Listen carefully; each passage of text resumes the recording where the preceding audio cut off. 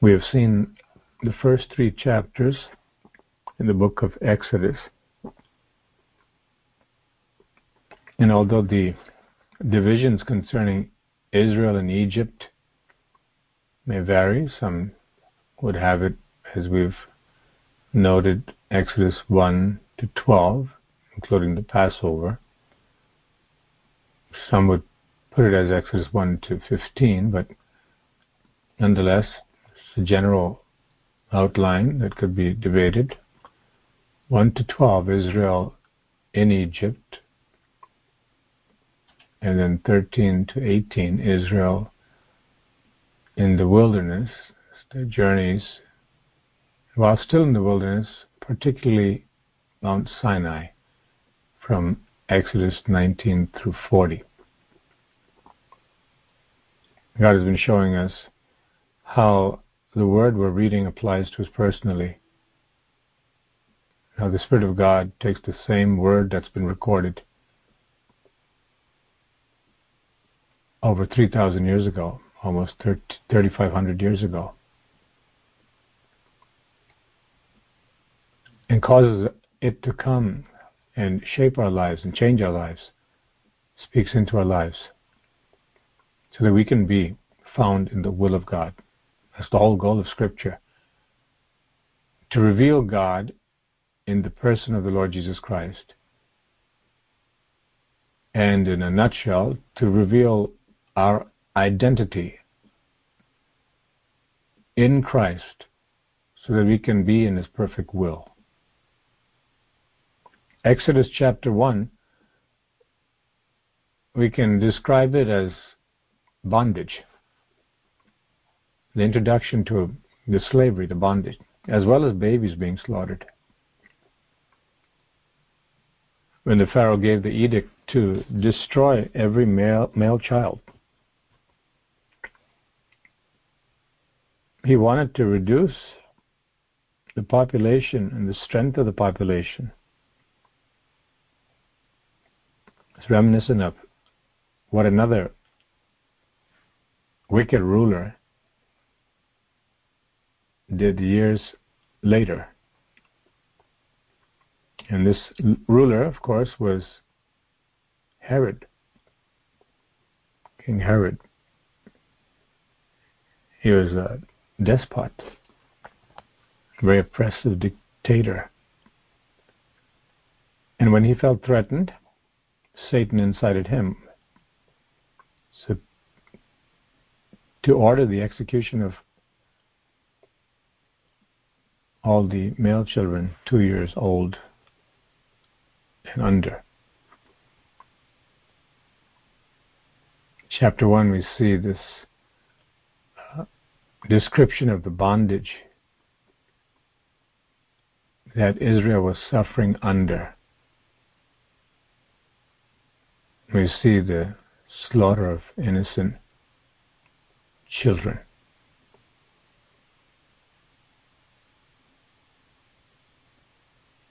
We see also in chapter 2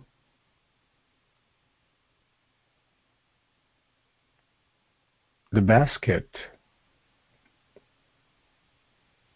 the Lord provided to protect a particular baby. We're introduced to baby Moses.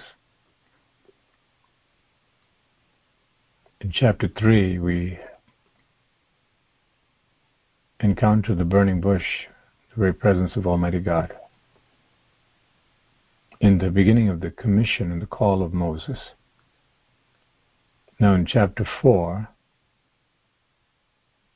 we see a dilemma and a lesson to believe God.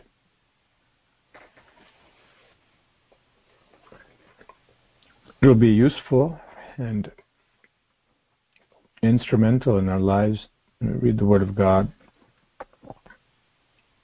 to have not only a one-word summary of the book, the different books of the Bible. It's not a matter of trivia or being able to show how bright we are, that we can consolidate and summarize. It's not even a matter of a conversation of peace at dinner, or an interesting fact, or a fun fact. We're dealing with everlasting truth that can demolish lies that have crept up in our lives. Truth that can shine into the darkness. This is concerning not any book, bestseller, but it's concerning the Word, the revelation of the living God. So when we are able to summarize and have overviews, and we're privileged to study the Word of God, what happens is, in a marvelous way, the Holy Spirit will use the material to connect the dots, if you will, to help us better understand God's program, and we are more in awe. Our hearts are sincere and diligent of how God weaves together this tapestry of His purpose for mankind, for the world, for the universe, for His kingdom, for you and for me. And so if we continue with the letter B as a convenient device here, Exodus being a book about redemption, just as we mentioned about Hebrews. The key word is better. Better priesthood, better prophet, better covenant. The revelation of better sacrifice from the one and only Son of God Himself. Better would characterize the book of Hebrews, to describe it. In Exodus, we can say it is about deliverance or redemption. And as an overview, not only with Israel at the center, and using Israel as a descriptive device to summarize the book of Exodus. Israel's location, as we mentioned, Egypt, in the wilderness, and more specifically in the latter chapters, Israel at Mount Sinai, which is Mount Horeb, or another peak in the region called Horeb. Chapter 1 is about bondage and babies being slaughtered. Brings us to the horrific drama, a real incident, and the implications for our lives, the bondage in which we were found, the darkness. Chapter 1 concerns bondage, innocence being slaughtered. Chapter 2, in the midst of that great massacre, we see a basket as a provision, and we see a special baby that has been preserved. In chapter 3, we encounter the burning bush, the miraculous, supernatural intervention of God in the lives of His people who are in bondage through a direct revelation to Moses at the burning bush. Bondage, baby slaughtered, chapter 1. The basket, baby Moses, chapter 2. And third, the burning bush. And fourth, as I summarize some of these things in my own words, it's a crisis of belief. Perhaps we see a cycle here, a pattern that we can already identify with. The slavery that we were under. I used to wonder in my younger days, with the mixture of volatile emotions within me because of the injustice I saw, even going to school and different parts of the city, and the pressures of being in a public school, and all of the different, now I know, demonic spirits that can come to cause problems there. And does it sound familiar to any of us? While we are trying to establish our own identity growing up in childhood and adolescence, We are conveniently introduced to the devil's brand in various ways. His identity that he wants to put on us, this bondage, and we have tasted of that, the pressure of life and trying to conform while trying to make good grades, and who am I, and how do I fit in society, and who do I identify with? The media was also a major vehicle for many, or in many of our lives, used by the devil. Societal norms, the pressure to conform, it was a bondage. It was an oppression from the devil to try to get us to forfeit everything that is noble and go after that which is foolishness. Can we identify with that? It may be that some of us were abusers of our own bodies in various ways, and abusers of substances, and with the wrong crowd. And someone may be thinking this morning, that's the story of my life. But God came and rescued me. Others, perhaps not so much substance abuse and abuse of the body, but there's an abuse of the imagination while trying to be successful in school or other endeavors, in the various jobs. The bondage of still trying to make it, trying to identify with something that is popular, trying to achieve some success, and the pressures of the family, the pressures of the neighborhood, of the competition in the school, maybe at the state level. All of these things that are bondages if we don't have God. Once the Israelites knew God was involved and He's waiting for them because His time has come. Once Moses found out who he really was, he knew his Hebrew identity, but he didn't know who he was in God fully until he was brought through the crises by a miraculous hand. We were brought out of bondage, and while we're in bondage, a voice spoke. A hand came from heaven. We heard about love for the first time. Real love from the Savior. And a supernatural hand that scooped us up out of the pit. Hallelujah. We were watched over, and God heard our groans. When nobody could, nobody would.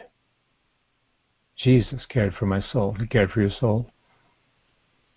And we saw people die, people get swallowed up to the point of no return, but we escaped. God heard us. Just as Israel, God would call later His firstborn. We were special to God. We were special to God. Bondage. In the midst of babies being slaughtered, why were we spared? Some of us could have died at birth or prior to birth. God spared us. Many of us could have died after birth, right after birth. And in the ensuing years, up to this very moment, God has His eyes upon us. Chapter 1, bondage and babies slaughtered. Chapter 2, this basket, miraculous provision that bailed us out of a massacre. And we're introduced to a defenseless baby who's on the river in a basket. This baby Moses, humble beginnings, who has despised the day of small beginnings. And God is able to bring forth a nation in one day. God is able to transform any human being instantly, provided we make use of His grace. Too many people talk about God's power to do this and that, Too many people, too many cliches, too many slogans, jumping on the bandwagon and under the guise of talking about glorifying God and doing that, conveniently neglect our responsibility to the grace that's been shown. In chapter 3, God comes even closer, as He's spoken to us many times. It was our opportunity and option to pause and say, I need to turn aside now and consider this great God who's speaking to me. Everything else can wait. My soul depends upon this truth and revelation. Moses faced God, the burning bush, and you recall God revealed Himself first and foremost as holy. There's a progressive, beautiful revelation of God, bit by bit. He knows we can't take all of it at one time. He's so good. Isn't He wonderful? He tailor-made the diet that we need at every stage of our lives to make us strong. As we read in Hebrews chapter 6, there are elementary teachings, but we have to pass through the elementary teachings in order to go to the mature things. We have to take the milk and be able to digest the milk before God can take us to the solid food, the meat. And we ourselves can slow down our progress if we insist on milk all the time. Chapter 3, the burning bush, Moses coming into the call. Chapter 4, as we mentioned, is a crisis concerning belief. We've had this mirrored in our lives. Had the deliverance from bondage. We've had a miraculous provision that only God could have executed, and He did. We've had an intimate encounter with God, and He continues to reveal Himself to each of us. Hallelujah. Our God, my God. My God, He's my God. And we have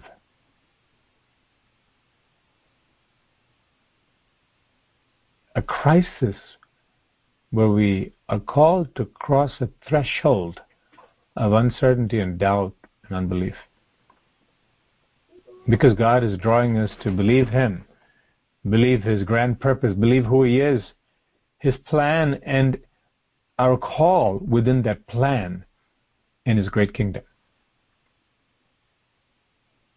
If Exodus can be divided in those 3 segments for easier understanding concerning Israel and Israel's geographical location, you can also say Exodus can be divided in 2 segments, or with 2 points, and that is redemption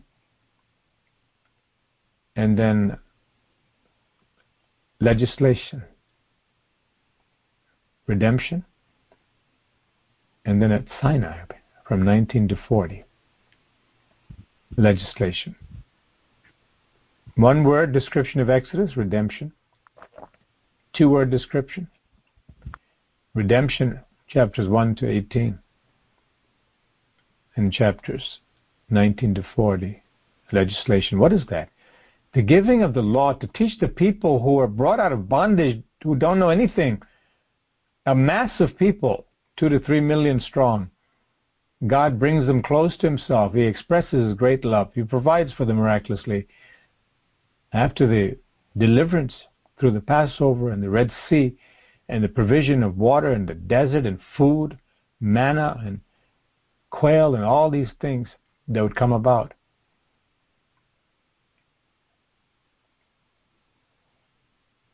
God reveals Himself in the law. He gives a moral code and ritual codes to let them know that, and as much as He's holy, they need to know how to approach and have a relationship with Him. God initiates. He is the lover of our souls. But He shows us how to live with Him because He is absolutely perfect and holy.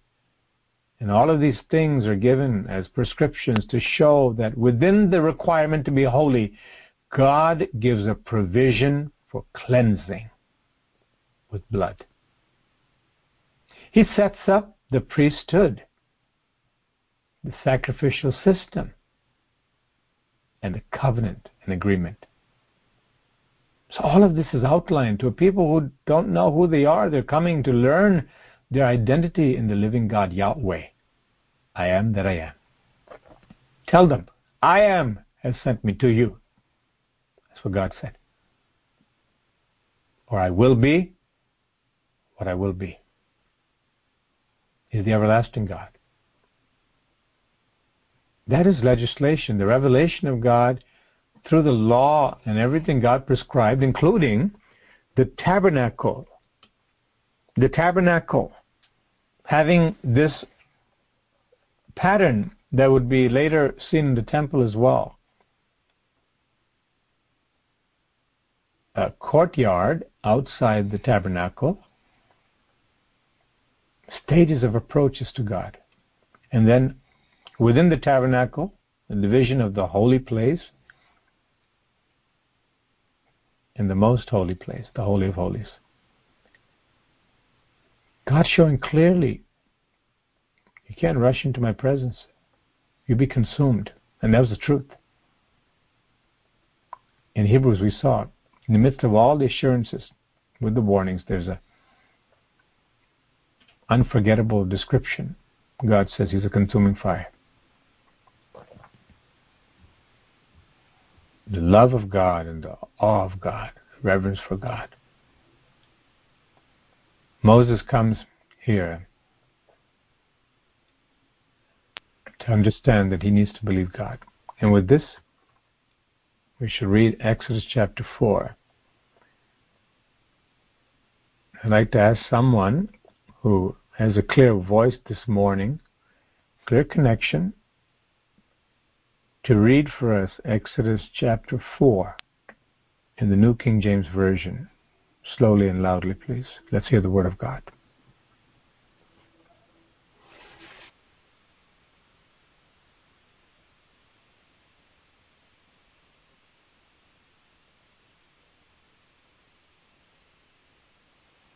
Exodus chapter 4, New King James Version. Then Moses answered and said, "But suppose they will not believe me or listen to my voice. Suppose they say, 'The Lord has not appeared to you.'" So the Lord said to him, "What is that in your hand?" He said, "A rod."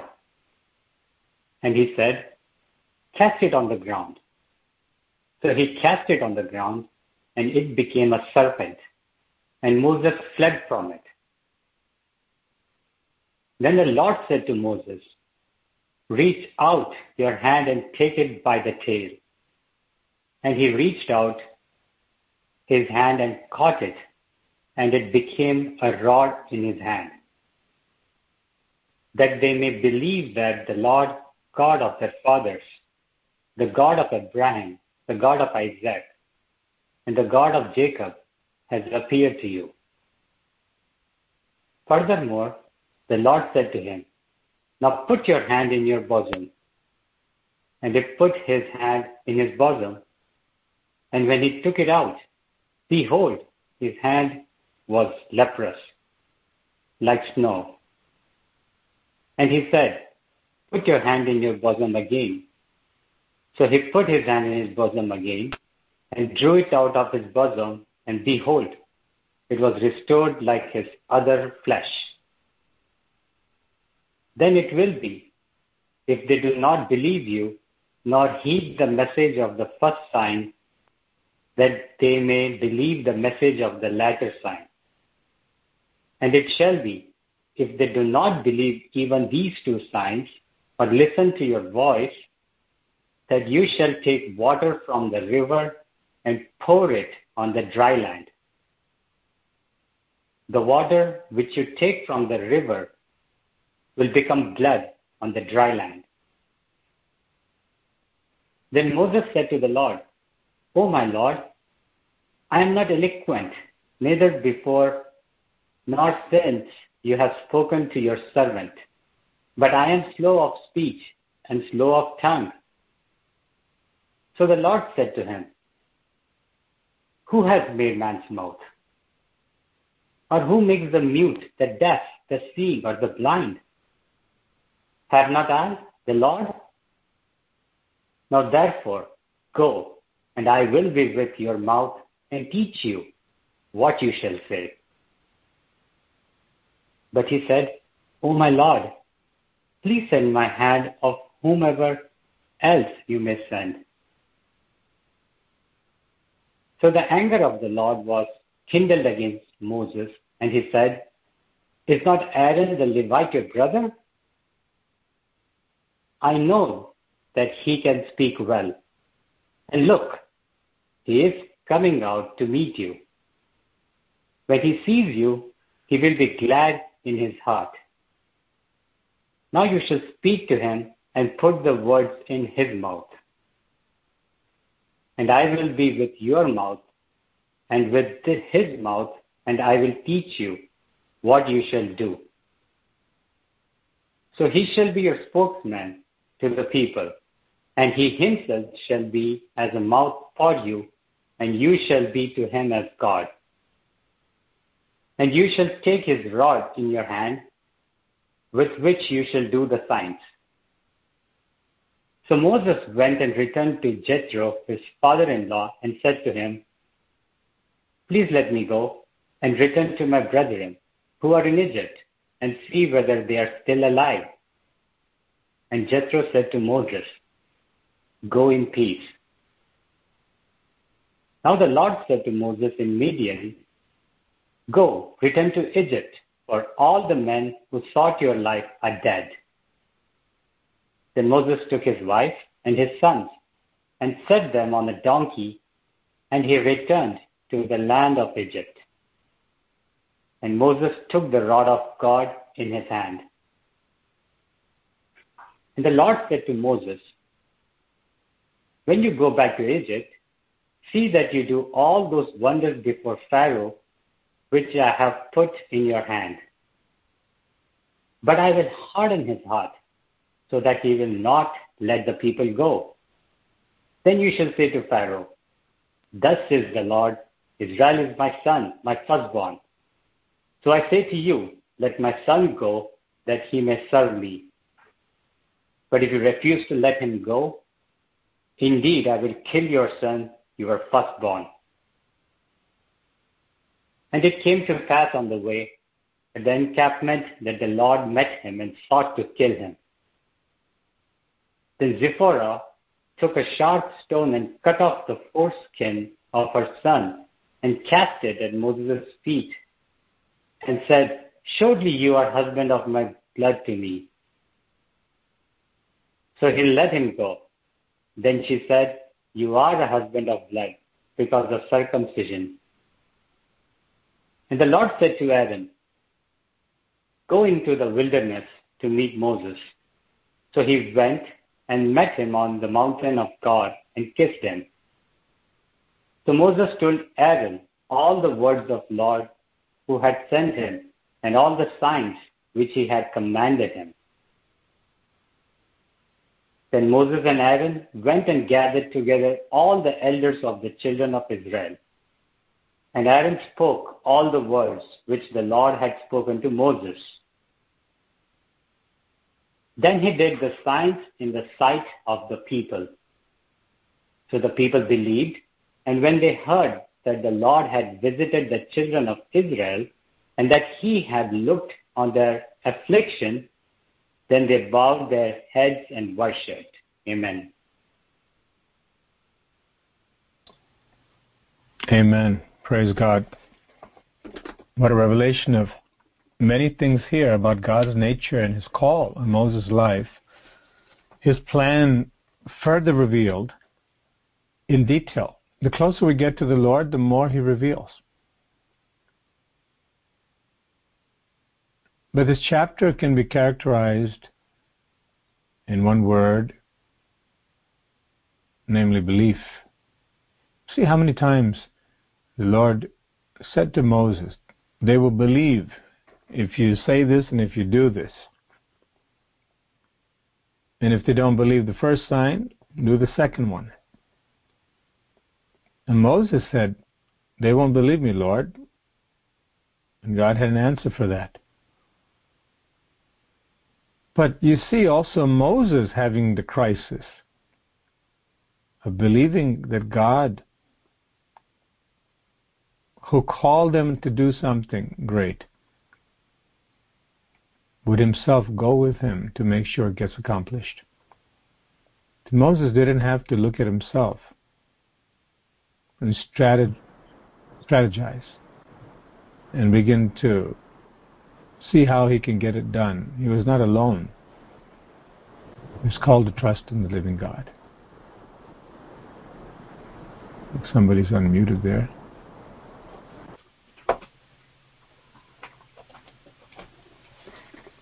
Chapter 4 is not only the dilemma of the Israelites believing and the Pharaoh believing enough to let them go, but Moses, first of all, has to get over this problem of unbelief. How many of us continually are told by God, encouraged by God, and warned by God that we've got to believe His Word? And how do you know if you really believe God's Word? Is it simply a mental assent to say, God is true and the Bible is true, and the Bible, that's the book for me. I stand alone on the Word of God, the Bible, as the children sing. But the only way we know that we really believe is if we follow through and act on the Word God has spoken by obedience. Chapter 4 reveals the holiness of God all over again, because God would have killed Moses en route to fulfilling the call He had given him personally. Why? Because he forgot, he ignored, he neglected that covenant token that was given to the God of his fathers, Abraham, Isaac, and Jacob, beginning with Abraham. Circumcision. There's a method and manner in which God must be approached. And that external ritual symbolized a connection with God, keeping covenant. Now, God would bring out the covenant at Sinai, a specific covenant for this nation, a national covenant, if you will. But Moses had to do the first thing first. So God will ask us, each of us, did you do what I told you to do before? Often people want to jump into things in ministry and the adventure with God, and we miss the very essential thing that God said to do. And that can lead to presumptuous sin and delusion. We have to make sure that we don't simply hear all these things and never apply it to our lives, but to stop and say, Lord, you're talking to me. I've got to do this, and that's the way I'm going to show that I really believe you. Moses was called to go, and he refused. He didn't come outrightly to say, I'm not going. In those words, I know you called me, but I'm not going. But it was a crisis of belief. Lord, I don't think I can handle this. I don't think I can go and do what you're saying. And the conversation is not only interesting to observe, but it's a reflection of our sorry state many times of how we, when God speaks clearly for us to do something, we begin to make excuses. Moses' call began with the encounter at the burning bush in chapter 3. Now it continues in this intimate conversation. His commission from the Almighty God. I'm going to read the same chapter one more time in the New Living Translation. We will stop at various points to go a little deeper. But Moses protested again. Exodus 4, verse 1. What if they won't believe me or listen to me? God already said go. But he needed more. And God obliged graciously. What if they say the Lord never appeared to you? What if they say you're just making things up out of your own imagination? We face those things. God tells us to go and talk to our family members about salvation. Oh, you're just religious and you're going to a place in a church that is just too much. Some people may call our church, our belief, demonic. Why? Because they have demons within them.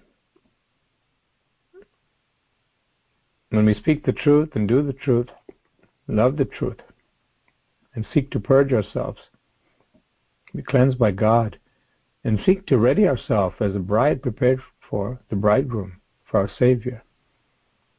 When we separate ourselves from that which is so casual and normal for many, many Christians, they'll point to us with envy and anger. Why? They say, you're making me look bad.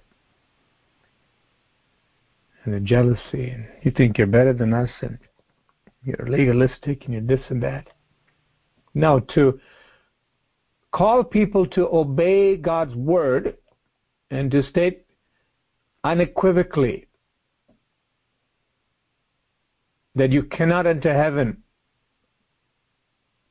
if there's rebellion in your heart against God, because in heaven there's no rebellion.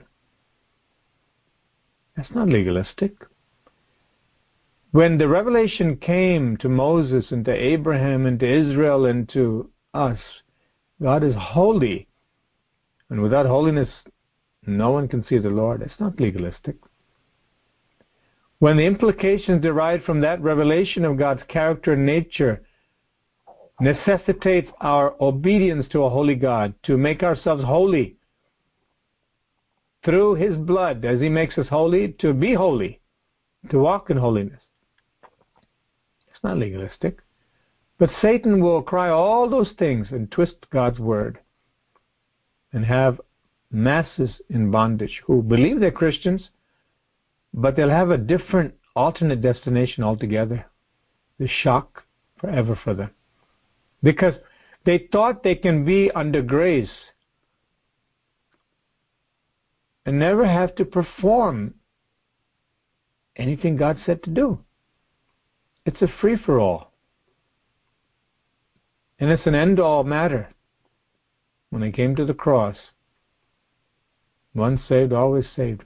Moses found out with the commission, there's a responsibility. What was the first commission? Simply to believe God. Just like the Lord Jesus said when they said in John chapter 6, what do we have to do the works of God? What is it? We want to get in on this. We've met people like that. They're hasty for power, hasty for glory, hasty for a free ride. When you tell them their responsibility, oh, you don't love me. You're legalistic. You're oppressing me. That which is fair and just all of a sudden becomes crooked in their eyes, and they begin to be angry at the person who's showing so much grace. Many people in churches do that today. The moment God says, I told you to do this, oh, that's not the kind of God I serve. Always hammering me about doing this and that. No, Christianity is not a bunch of rules and regulations. It's all about grace. We must remember. It's about grace and truth. Grace and truth. There's a truth that reveals God's grace, and we must hold that truth, not in unrighteousness and disobedience, but obedience. Moses would have been killed because he failed to keep his part of the covenant, the very initial part, which is circumcision. He got called. He got commissioned, a great plan and purpose, but without his obedience, he would have lost it all right there. He would have never made it to Egypt, never been the instrument for the 10 wonders or plagues upon Egypt to show God's power, never brought the Israelites out through the Red Sea. Everything would have stopped right there. How clearly God shows, no matter what has been prophesied over your life and my life, if we do not do God's will, we will lose it all, and God's not to blame. It will be all our fault. Who would preach that today? How many people have you heard preach this? People are afraid to preach the truth. You know why? They don't want the truth themselves. They want part of it. I want part of it, not all of it. I want a God who can be my genie. He can bail me out, and He can be the lover of my soul. I can rest on His shoulders and His arms. And I love the imagery of Jesus in the paintings carrying a lamb on His shoulder. Oh, everything is lovey-dovey and wonderful and fluffy and soothing. I like that God. Well, you can be in various religions that will give you that soothing comfort. No understanding of the character of the living God, nothing really to do with holiness, no moral law, so all God did it all. Notice this great lawgiver, Moses, under God, this towering figure in Jewish history and in the history of the people of God throughout the centuries, including Christians, this monumental figure in the history of mankind. From the law of Moses, or the law given to Moses, without any additions by the rabbis later, as they would pervert, and Jesus would have to counter that to show that you've just nullifying what God said, you've twisted everything. But the law that was given by God is the basis for many of our democratic laws and institutions. Our civilized society derives a great deal from the law of God. Although there are common elements with other laws, there's a distinctive feature. There's a universal justice that God brings out in His law. Furthermore, He shows not only in the New Testament under the Lord Jesus Christ in His incarnation, but the same Jesus who gave the law to Moses, God the Father, Son, and Holy Spirit, the Holy Trinity, always working together because the Lord our God is one.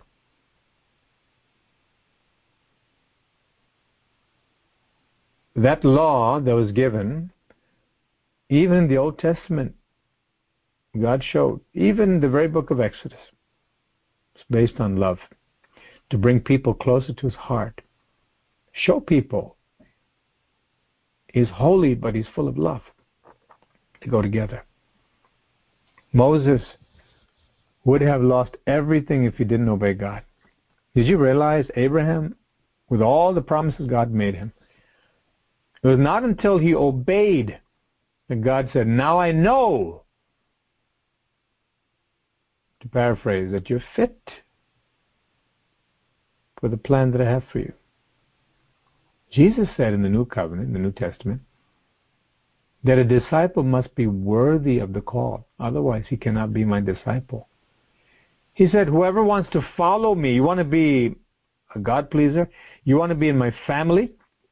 Remember what Jesus said when his mother and brothers were there? He said, who's my family? Who's my mother? Who's my brother? Who's my sister? The ones who hear God's word and keep it. Moses was not excluded from that. Abraham was not. Noah was not. Adam was not. We see what happened. We have to be very careful that God's character never changes. He is the same yesterday, today, and forever. He's the same loving God and the same holy God. And obedience is one word that is never, ever thrown out from the scriptural record and instruction. The distinction made in Galatians and Romans and Corinthians and the Gospels themselves is trying to keep God's law with rituals and ceremonies and a feeling of goosebumps that I entered into a wonderful cathedral and I feel something. That's what God is after. He says all of that doesn't matter. From the heart, did you do what I told you to do? Did you love your neighbor as you loved yourself? And before that, do you love me with all your heart, mind, soul, and strength? That never changed. That obedience to the covenant, to what God has revealed, never changes. Since Jesus came and died on the cross, it never absolved us of the responsibility to do our part to believe, obey. Believe, obey. Anytime you see belief and obedience divorced, you have a perverted, satanic doctrine. Moses learns that immediately. That I better obey God. I almost lost my life. I lost the call. I lost almost everything I lost. But in the beginning, there's the crisis. God is schooling him. He protested. He made excuses. What if, Lord? There's no what if when God says to do something. We want to learn that lesson. I want to learn it and make it part of my fabric. Never, ever question God as to his nature, his power, and his presence. When he says for me to do something, he said, I'll be with you. Then the Lord asked him, what is that in your hand? A shepherd's staff, Moses replied. Throw it down on the ground, the Lord told him. So Moses threw down the staff and it turned into a snake. Moses jumped back. Then the Lord told him, reach out and grab its tail. Okay, he obeyed. Praise God for that. I wonder how many people would obey at that juncture. Lord, can you turn into something else? Maybe a kitty cat? No. No, he knew enough to obey. Faith was there, but it had to grow. There were obstacles to faith, and he had to overcome it before he could ever go to Pharaoh.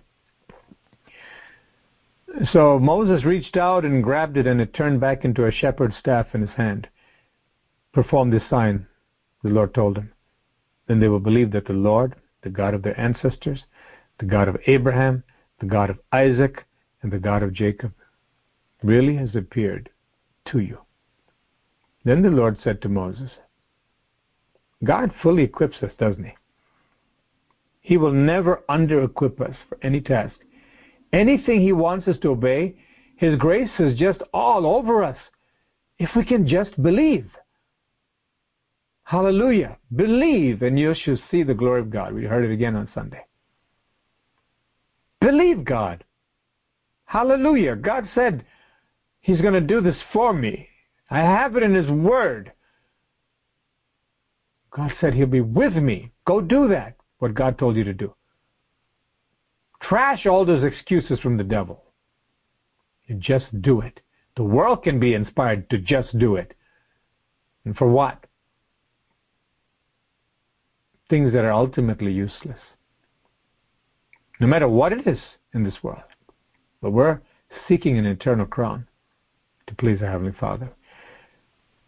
The Lord gave some more as evidence of his grace and his provision, his preparation for Moses. Then the Lord said to Moses, now put your hand inside your cloak. So Moses put his hand inside his cloak. And when he took it out again, his hand was white as snow with a severe skin disease. Now put your hand back into your cloak, the Lord said. So Moses put his hand back in. And when he took it out again, it was as healthy as the rest of his body. Why would he use such a sign as leprosy, a general term for an infectious, transmissible skin disease?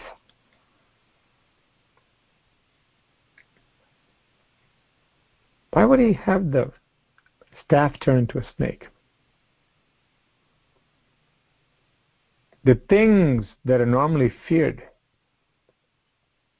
God says, I'm over that fear. Hallelujah.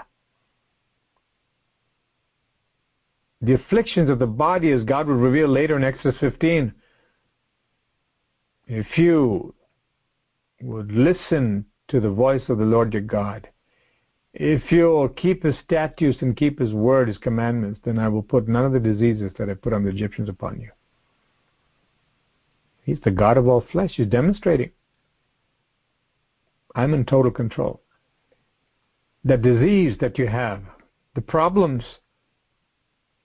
I can solve it in an instant. Hallelujah.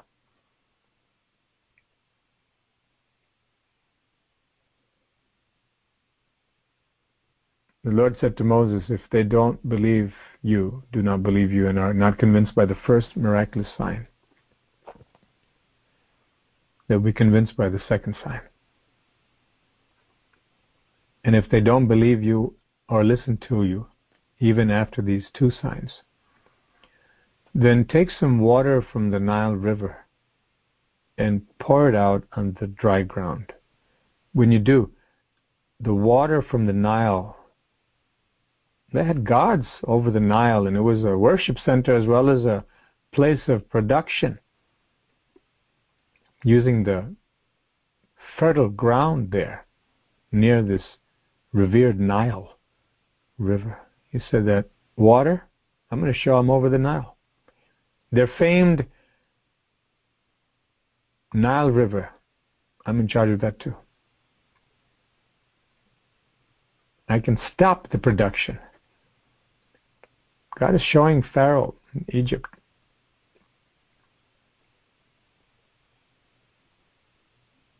I'm the living God.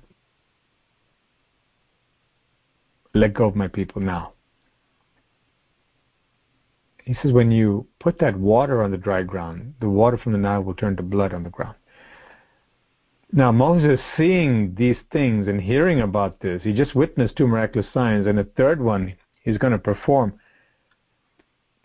But Moses pleaded with the Lord after all of this, oh Lord, I'm not very good with words.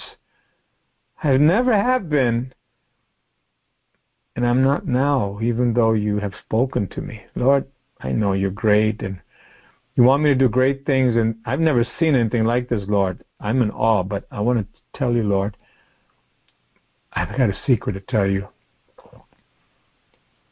Even after you spoke to me, after all of this, I'm still not able to do what you told me to do. See, Lord, I can't speak well. I've never been good in grammar, failed all my essays. And Lord, to give a speech in front of a classroom, I get so nervous.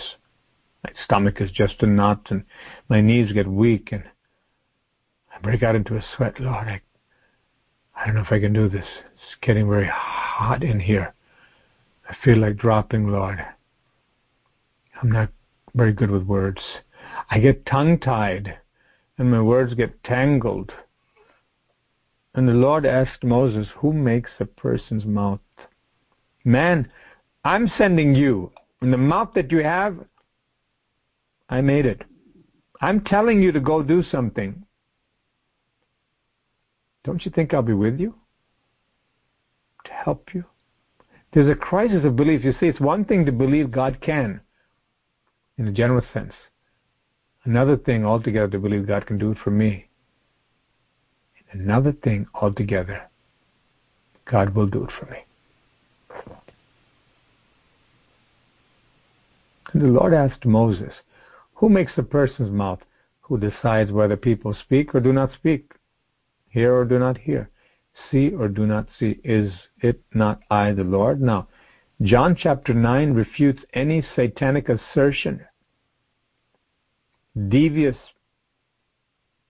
suggestion from the serpent to say that, oh, so God is the one who makes everybody handicapped, and he, you need to understand, Adam was never handicapped, neither was Eve.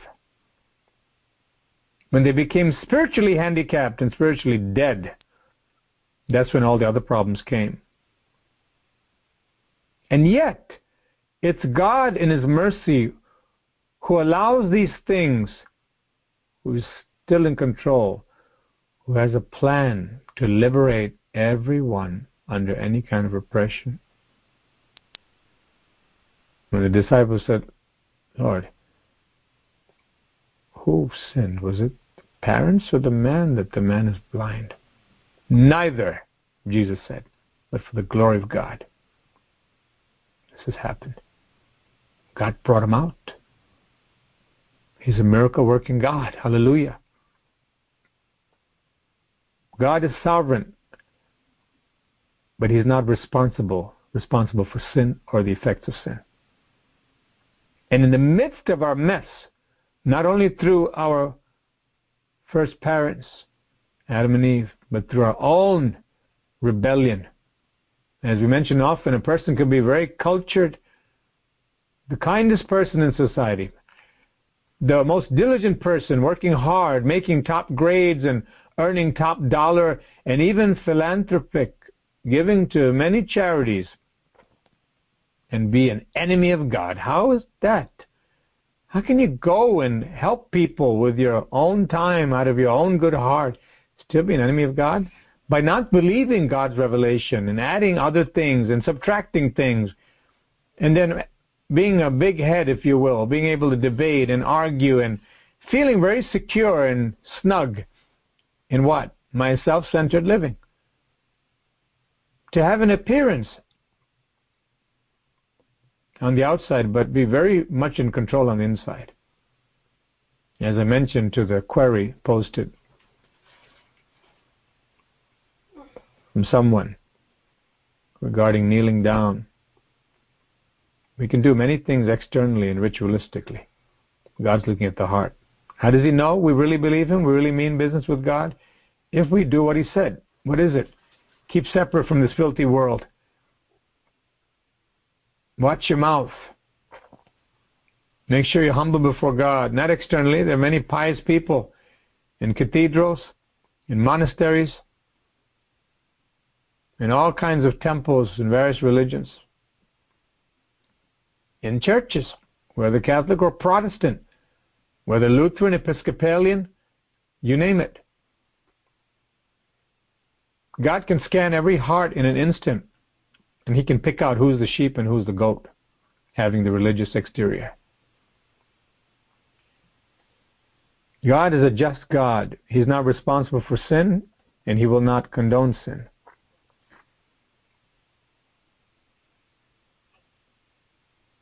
And wherever He sees that people are enslaved by sin and under the bondage of the effects of sin, He hears the groan. He's the most compassionate person. He's looking always to see whether they have faith enough to believe so that He can bring them out. Our relationship with God is based on believing God. Our fellowship with God is based on believing God, which always, always, always, in the biblical definition of the term, includes and involves a follow-up and a follow-through in doing exactly what God said. Otherwise, He said, you don't believe. So God said, I'm in control. You're worried about your mouth. You're worried about whether you can speak or not. You're tongue-tied and slow of speech. Your words get tangled up. Is that it, Moses? I made the mouth. I know all about it more than you.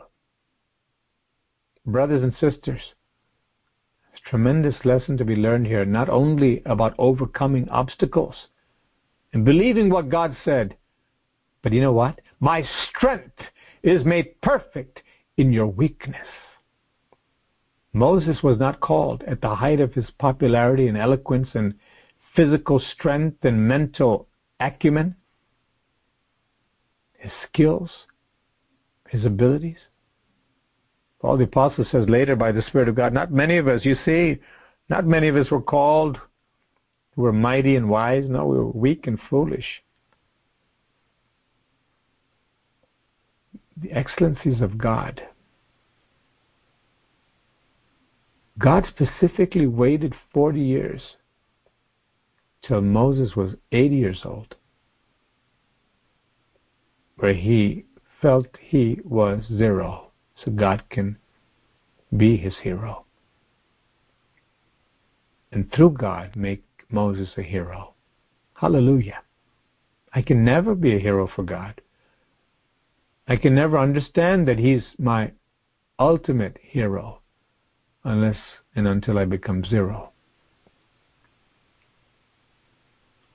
As it said, no one comes to God with a cup full who goes away with anything from God.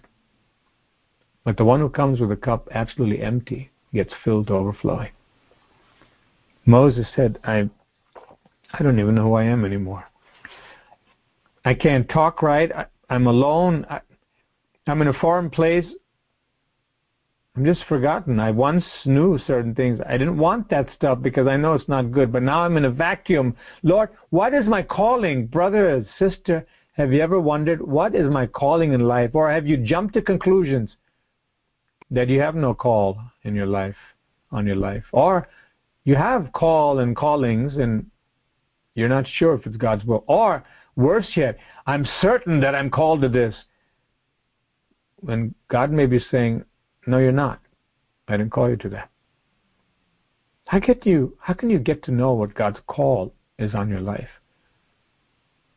By doing first things first.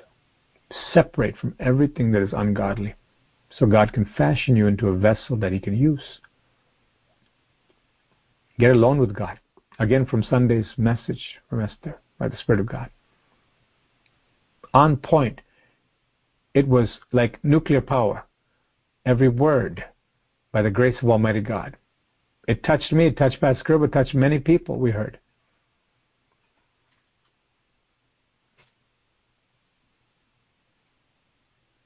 When you love God's word and you're in it day and night, when you're in God's presence, you will receive power from on high. So that when you speak, Moses is going to learn because God's presence is going to go with him. It's going to be effective. Believe God. Spend time with the bread of life, Jesus Christ, the Word of God. He said, is it not I? Now go. Verse 12, I will be with you as you speak, and I will instruct you in what to say. Moses, you're the perfect candidate for my power to flow through you. I will not compete with anyone's pride. We're talking about God here. Anyone that comes to God and says, well, I'm pretty smart, they're the greatest fool. Anyone says, well, I got good grades in college and I passed this, and tries to bring that as some kind of positive asset in the supernatural domain, the work that God calls them to and wants to have them embark upon, is unqualified already. Whereas God gives natural talents and he uses things, we should never presume that we have something to put on the table, that God needs me. And that because of this, I'm special. And God should pick me. It's the one who comes broken before God and say, Lord, I may have a degree, I may not have a degree. Lord, I may have muscles, I may not have muscles, strength. Lord, I may have a lot of money in the bank, I may have nothing in the bank. Lord, I may have a whole group of friends all around me everywhere. I'm the life of the party. I may not have any friend, hardly any friends. I may be in the papers, in the limelight, and everybody knows me. I may feel like I'm excluded and forgotten. for both groups of people, both types of people, we come to God, we have to say, yours is the glory, the honor, Lord, the power. Lord, I realize I'm nothing without you. Please take me under your wing. Shower me with your grace, Lord. Teach me, Lord. Moses had to learn all over again, this time not with the wisdom of the Egyptians, but the wisdom from heaven, from the Holy Spirit. This great emancipator, this great liberator, this towering figure had a crisis of simple faith in the beginning. But like Abram, who became Abraham, the father of faith, we have seen in the Life Training School, in our sessions, there was a progress. How is it with you? Can you note a progress? How do you note if your faith has grown? If you are obeying God's word more and more. His truth, His revelation.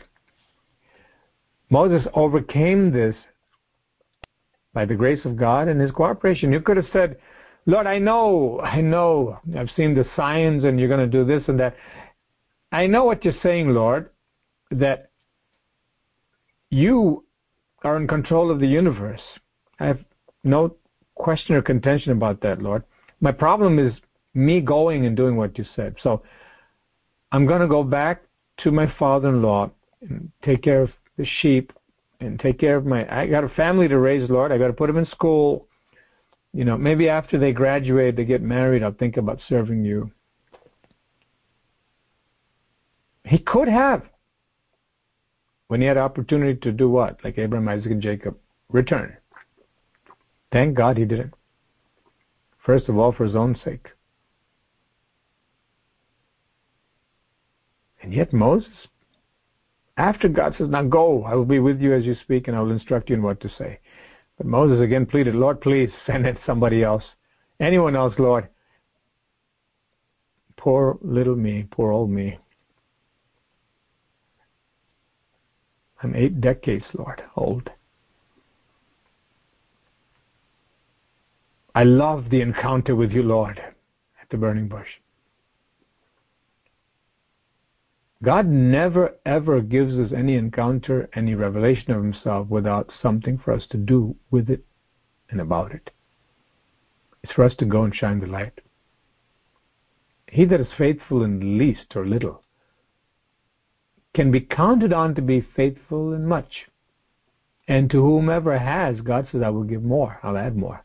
But to the one who doesn't have, goes and buries that talent, puts it underneath, even that which he seems to have, or he has, will be taken away and given to somebody else. There's a time period in which God will continue to call somebody, but there will be a time in which He'll stop calling. That's the horrible moment. And the lie of the devil is to make a person think, well, he called me Sunday, he called me Monday, he called me Tuesday. God actually told me last year to do something. And He'll probably keep calling me for another few years. You know how God is. He's just so loving. You may find that before the year's through, the call has gone to somebody else. That's how critical it is to be on point with God and to understand who we're dealing with. It is a privilege to be spoken to by God Almighty. Further privilege to be invited by Him to have a part in His kingdom. To separate myself from foolishness and ungodliness and self-centered living. To consecrate myself to His call for my life. I don't have to become a priest or a nun. As a human being, made in the image of God, restored by the blood of the cross of Jesus Christ. Believing in Him and Him alone, plus nothing, minus nothing. Because God said, as we'll see in the book of Exodus and carried on all the way out to Revelation, you are to me a kingdom of priests, kings and priests. Who? Every single Israelite, every single Christian. There's a high calling, Paul the Apostle says, every believer. We don't have time to trifle with trinkets and to pass our days and moments with trivial pursuits. I get a little bit of the Bible, a little bit of church, and a little bit of this sermon, that devotional, and I'm going to do a lot of this thing. What's that? My thing, my own thing. Is the Lord of my life, or is He some kind of backup plan? We'll be in for a rude awakening if we think we can fool God, not have Him as Lord. The Lord demands absolute obedience. He establishes His sovereignty. And still Moses said, Lord, please send somebody else. Then the Lord became so grieved and upset. He became exasperated, and he sighed a deep sigh. Oh, Moses, Moses, please, Moses. No, the word here is he became angry with Moses. The word in the Hebrew, denoted by an English transliteration, if you will, apostrophe and the letters AP, signifies a breathing of anger coming from the nostrils. He was getting angry. Is God an angry God? No, He's not. He's the most loving person. God is love. But when the devil gets his way into a human being to defy God, albeit under the guise of humility, Lord, I don't think I can do it. Oh, not poor old me. That's defiance when God says go do it. It can come under different guises, but it's the same thing. I'm not going to do it, Lord. God gets angry because He's done everything He can to show Moses, you're dealing with a supernatural God. I just showed you a couple of miracles. What more do you need? And I'm telling you, I've handpicked you, I've loved you, I've preserved you to this point. God gets angry. Can God get angry today? After Jesus died on the cross, we're under the new covenant, grace. Yes, He still gets angry. You know why? The person who got angry with Moses right there was Jesus Christ. The second person of the Trinity is indivisible from the other members of the Trinity. It's been said in the creeds, the best we can explain it, perhaps, is that the divine Godhead, as it says in the book of Colossians, in Him dwells the fullness of the Godhead bodily. He is of one essence or divine substance, and yet three distinct persons or personhood in the Trinity. We can't understand much more than that. It's a revelation. Jesus got angry with Moses. Jesus almost killed Moses. And He didn't keep the covenant. In Revelation, the same Jesus, after He came gentle, meek, lowly, after He died on the cross and gave everything He's gotten, everything He had for us. After He rose from the dead and on the shore, He made breakfast for them, so loving. He called them children. He called them my friends. He kept them close to His heart. Having loved them, He loved them to the very end. The same Jesus will come back in Revelation. Nobody's going to miss this. Everyone will see. Every eye will see the one who is pierced for our transgressions, come down in triumph. Behold the wrath of the Lamb. He's going to burn up his enemies. He's a consuming fire. Jesus appeared to Moses in the burning bush. The Father did, the Holy Spirit. Jesus was there.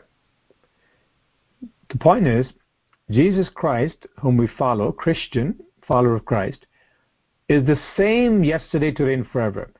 He's not a person who gets angry for anything, but he gets angry when he sees people given to the devil and begins to speak devil talk of unbelief. Isn't he right to get angry? After he's done so much, would you get angry? Wouldn't you get angry if you went and helped a homeless person and you helped them to recover and you kept pouring into them and giving and giving and giving? A person who is a nobody. And after giving everything you've got to the last cent and last drop of energy, and sweat, and tears, and blood, and tell them, just go do this. You're going to be further blessed, and it's going to be a blessing for everyone. And they stand and look at you in the eyes and say, what have you done for me lately? And I'm not going to do what you say, even if it's good. In fact, what you're telling me to do is a lie because I can't do it. After all that you invested, imagine a child that's an orphan, and the new parents keep that a secret. They don't want to make the child feel bad, and they try to use their human intelligence and rationale and consider how long we can keep it a secret and what's good for the child. And perhaps they've kept it a secret and the child goes all the way to college. They provide every single thing for the child as if the child was really naturally their own biologically. They love the child, and the child is the hero of the home, and for the child to discover that he really came from somewhere else, and they showed so much love all these years, and to say, what have you done for me lately? I'm not going to listen to you. It's even far greater here with Moses. As God revealed himself as the I am, the great I am. After God is dealing with him very patiently, it's reminiscent of Abraham talking with God, making a bargain to try to rescue Lot out of Sodom and Gomorrah. God is so patient. He's so patient. But we need to know he can get angry, and it's not a good thing when God gets angry. And still God continued to work with him. And the anger of the Lord is kindled against Moses, and he said, is not Aaron the Levite your brother? Look, enough about you. You keep worrying about what you can do. I'm going to be even more gracious. I know that he can speak well. You're worried about speaking well? If you're not going to go unless you're convinced that somebody can speak well, and you're not going to believe me that I can be with you and you can do the job, I'm going to bring somebody else. Incidentally, you recall Aaron was the one who made the Israelites to sin, and he was the one who fashioned that golden calf. And what happened? Moses had a very rough time there. God became so angry.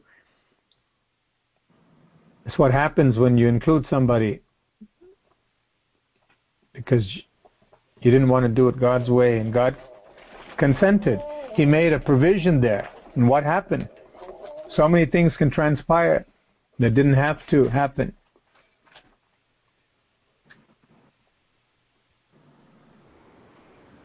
And also, behold, he cometh forth to meet thee, and when he seeth thee, he will be glad in his heart. God is so positive, he's so good. And thou shalt speak unto him, and put words in his mouth. And I will be with thy mouth and with his mouth. Look, you want somebody else? I'm still going to be with your mouth and his mouth, but now you have a spokesperson. And I'll teach you what you shall do. And he shall be your spokesman unto the people.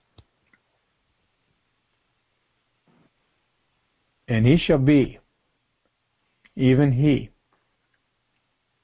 will be your mouthpiece, and you will stand in the place of God for him. How?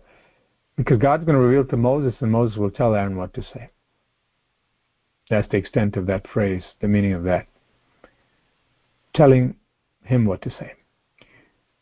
And take your shepherd's staff with you, and use it to perform the miraculous signs I've shown you.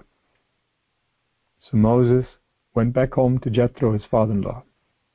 Please let me return to my relatives in Egypt. Moses said, I don't even know if they're still alive. Notice the wisdom employed here. He didn't go and reveal everything, blurt out, you know what God revealed to me? Great things, father-in-law.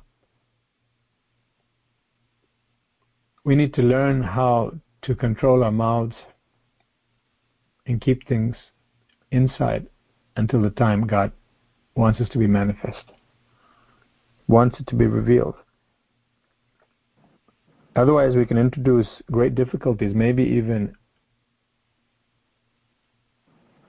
stop God's plan in our lives. Jethro replied, go in peace. Before Moses left Midian, the Lord said to him, return to Egypt, for all those who wanted to kill you have died. Recall, same thing was told to Joseph, the earthly supposed father of Jesus Christ, our Lord and Savior. They that sought the young child's life, are dead. God is in full control. We must trust God. He knows when to lead us and how to lead us and where to lead us. But we need to be intimate with Him. We need to have that encounter. We need to spend time with Him. Otherwise, we'll be assuming many things with a little bit of scripture, a little bit of goosebumps, a little bit of revelation, end up in the wrong destination. Waste time and life doing Christian ministry, quote unquote.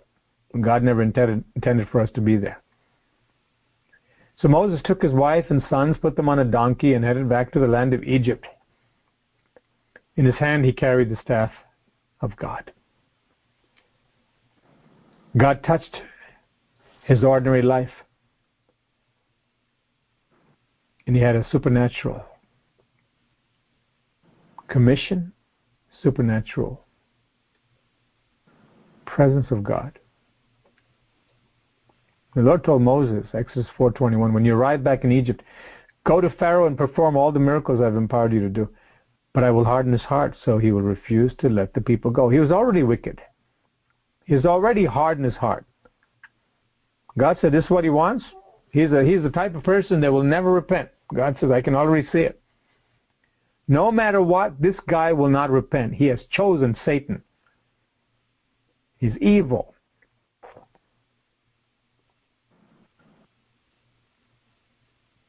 So I'll let him have his way. Then you will tell him, this is what the Lord says. Israel is my firstborn son. The people that are under bondage here, 2 to 3 million people, they're all mine. I consider them my firstborn son.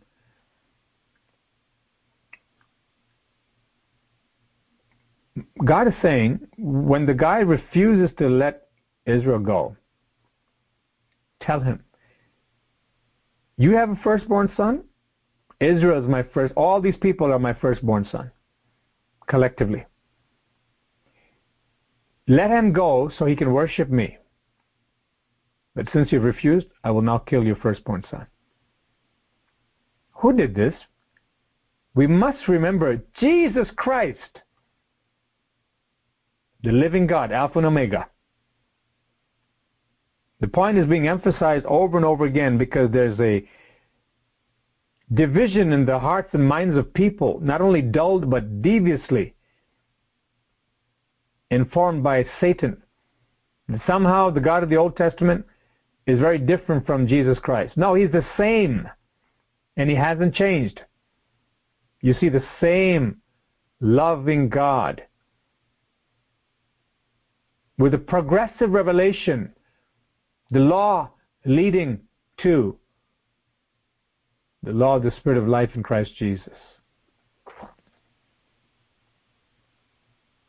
He's a God of justice. He's a God who won't tolerate sin. But He's a God unlike any other human being who has the greatest patience. No one can find fault with God and be right, because He is perfect. And when He says to Moses, tell Pharaoh, I'm going to execute your firstborn son if you don't let my people go, He meant it, and we see how it played out. And to think that a world can say, I choose God just like I choose pizza today. I choose God. I choose to pray. I choose to read. And, look at that religion, Buddhism. Sounds cool. Look at that one over there. Look at those rituals over there. I think I like that. I kind of matches my clothing, this new charm that I got. I don't care what religion, it's just cool. I don't care what brand of Christianity. Why don't we all get along and be one? That's the ticket. All of us, like Oprah Winfrey said after 9/11, this woman possessed by the devil, as many people are. Somebody says, Pastor, how can you say that?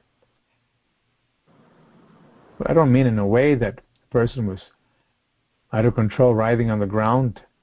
But there are people possessed who are very refined, and they can even be religious. We've seen that in our own midst.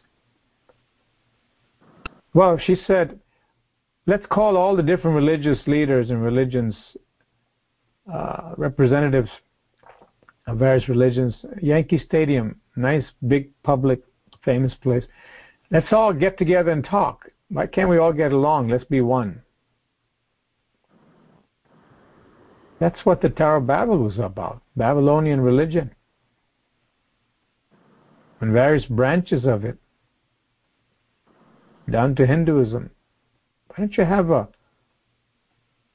massive conglomeration of gods and goddesses and Greek mythology? And I'm sure you find one that you can adopt as a mascot, or you can become his pet or her pet. How about that one over there, this Aphrodite? What about this one? It really helps you to enjoy your human sexuality and satisfies your lust. And look at the way that statue looks. I think I like that. How many people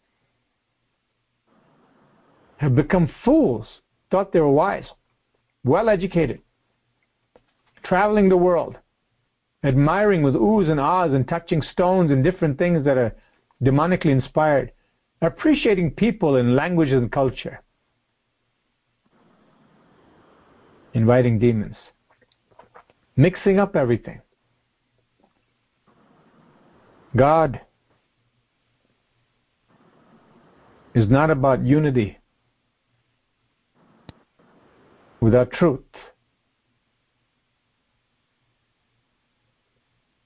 Is God who's a God of the truth, God of truth. He's a God who is just. The same God, Jesus Christ, who says, tell that demon-inspired Pharaoh that I'm going to kill his firstborn. In verse 24, the very next verse. The very next verse. Somebody's unmuted again. Please just check it. The very next verse. He's about to kill Moses. You know what that shows us?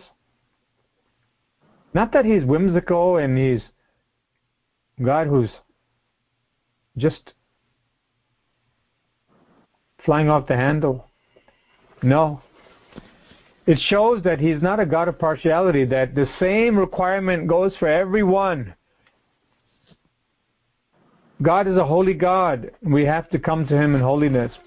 In one verse, in verse 23, he says, you go to Pharaoh and tell him that I will destroy his firstborn if he doesn't let Israel go. In the very next verse, on the way to Egypt, at a place where Moses and his family had stopped for the night, The Lord confronted him and was about to kill him. But Moses' wife Zipporah took a flint knife and circumcised her son.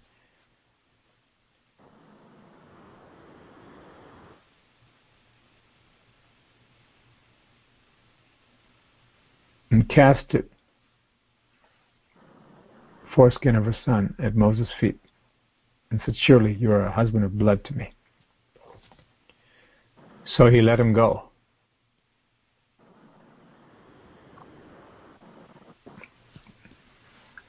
And you see, parenthetically in the New Living Translation, referring to circumcision.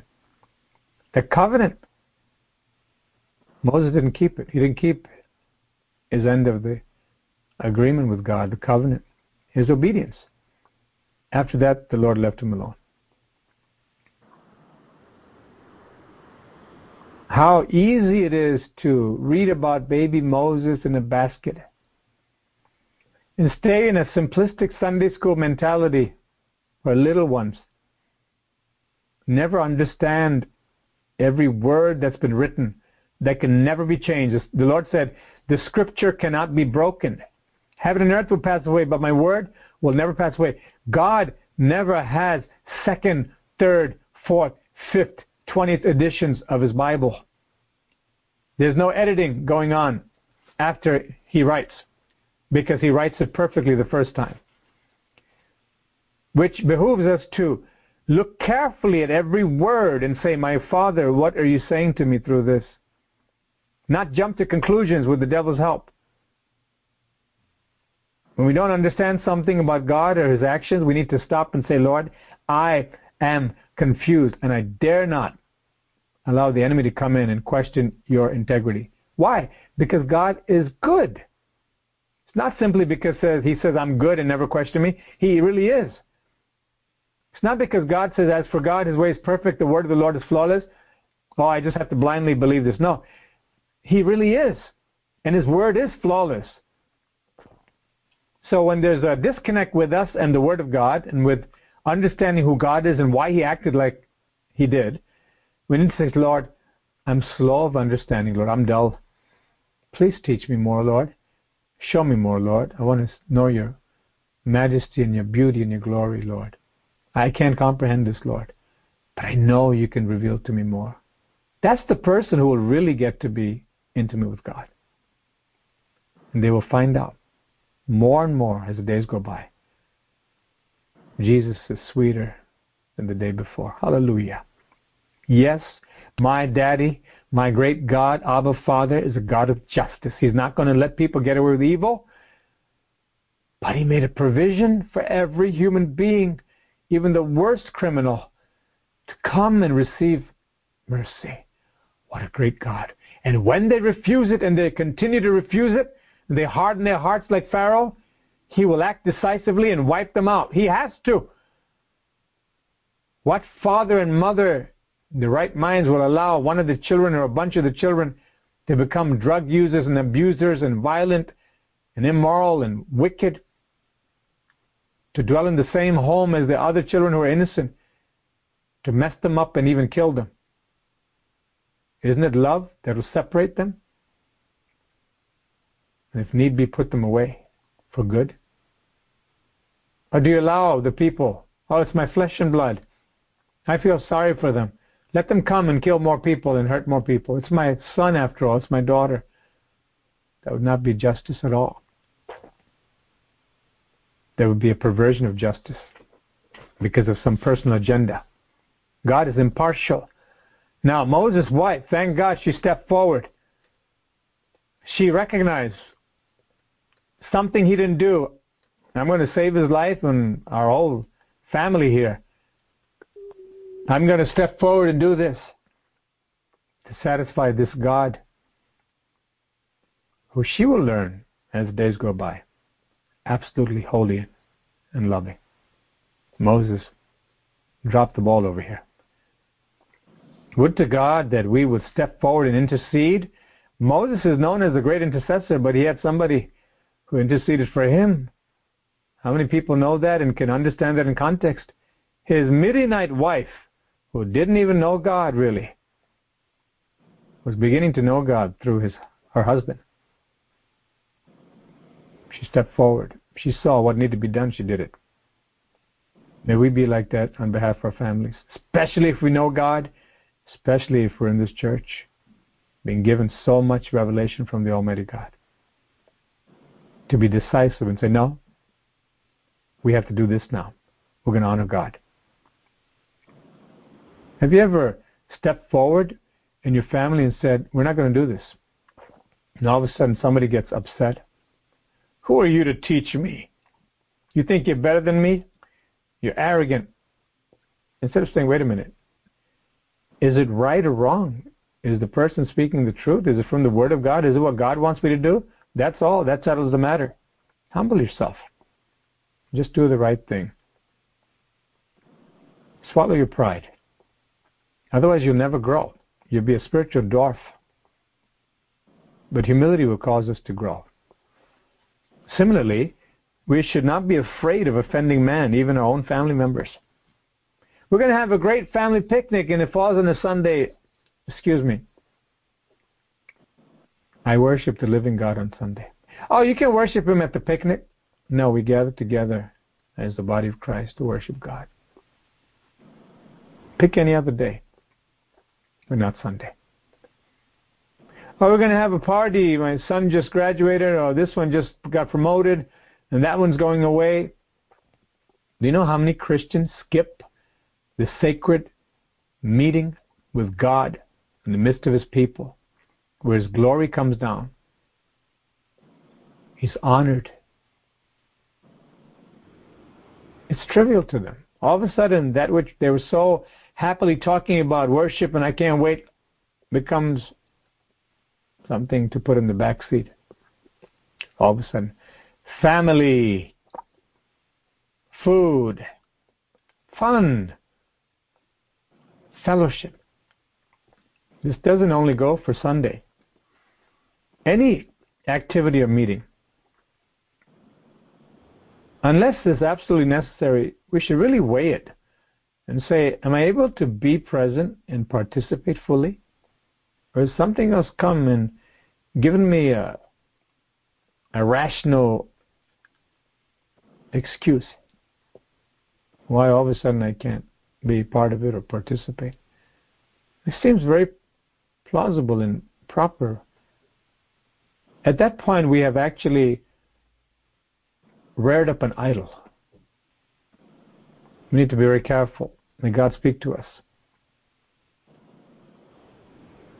Now the Lord had said to Aaron, verse 27, go out into the wilderness to meet Moses.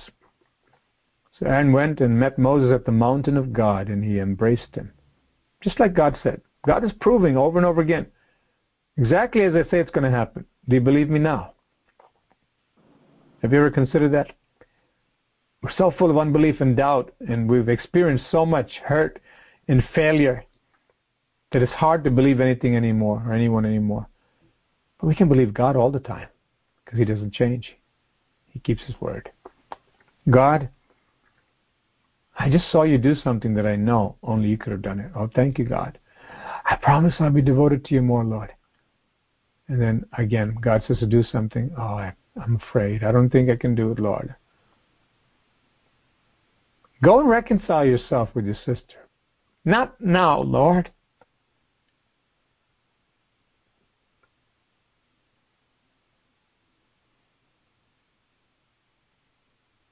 God says, my hand is with you. Go do it. Oh God, you helped me to do this? What a wonderful thing, Lord. You've helped me to actually accomplish that which I didn't think I can do. And there's a growth right there. And as we continue to grow, God can entrust in our hands more and more. Moses learned, just like God said. Here comes Aaron, and he wasn't angry at me. He wasn't disillusioned or aloof. Aaron was happy to see me. God said that. Moses records these things in his heart for sure. I can trust God. Moses then told Aaron everything the Lord had commanded him to say, and he told him about the miraculous signs the Lord had commanded him to perform. Then Moses and Aaron returned to Egypt and called all the elders of Israel together. Aaron told them everything the Lord had told Moses, and Moses performed the miraculous signs as they watched. Then the people of Israel were convinced that the Lord had sent Moses and Aaron. When they heard that the Lord was concerned about them and had seen their misery, they bowed down and worshipped. Glory be to God, the plan is unfolding. And to think that Moses almost didn't go. When we have unbelief, we can cut off the power supply to the very people God wants us to go and minister to. Sin is never in isolation. Whenever we become selfish or self-centered or self-conscious, we become the instrument of the devil to hinder God's blessing in many people's lives. That's the truth. Not only our own lives, but many people's lives. So understand in context. When God says to do something, when the Spirit of God is revealing something, when the pastors are led by God to ask you to do something, God is trying to invite you to come closer to Him and use your life in an extraordinary way. With a simple, not now, maybe later. No, I'm sorry, Pastor. I'm sorry, Lord. I'm not ready. There will come a time when you may think you're ready and God will say, it's too late. That's the truth. Moses almost lost his call. Why? First of all, unbelief by arguing with God of why he can't do what God said for him to do. Secondly, by not keeping his end of the agreement, the covenant. We need to be careful that we obey the word of the Lord all the time. Train ourselves to obey God's commandments. Never fear to do what God said to do. When fear comes, to overcome that fear, to reject it, and to say, I'm going in the name of Jesus Christ of Nazareth. Fear, depart from me. You have no place in my life.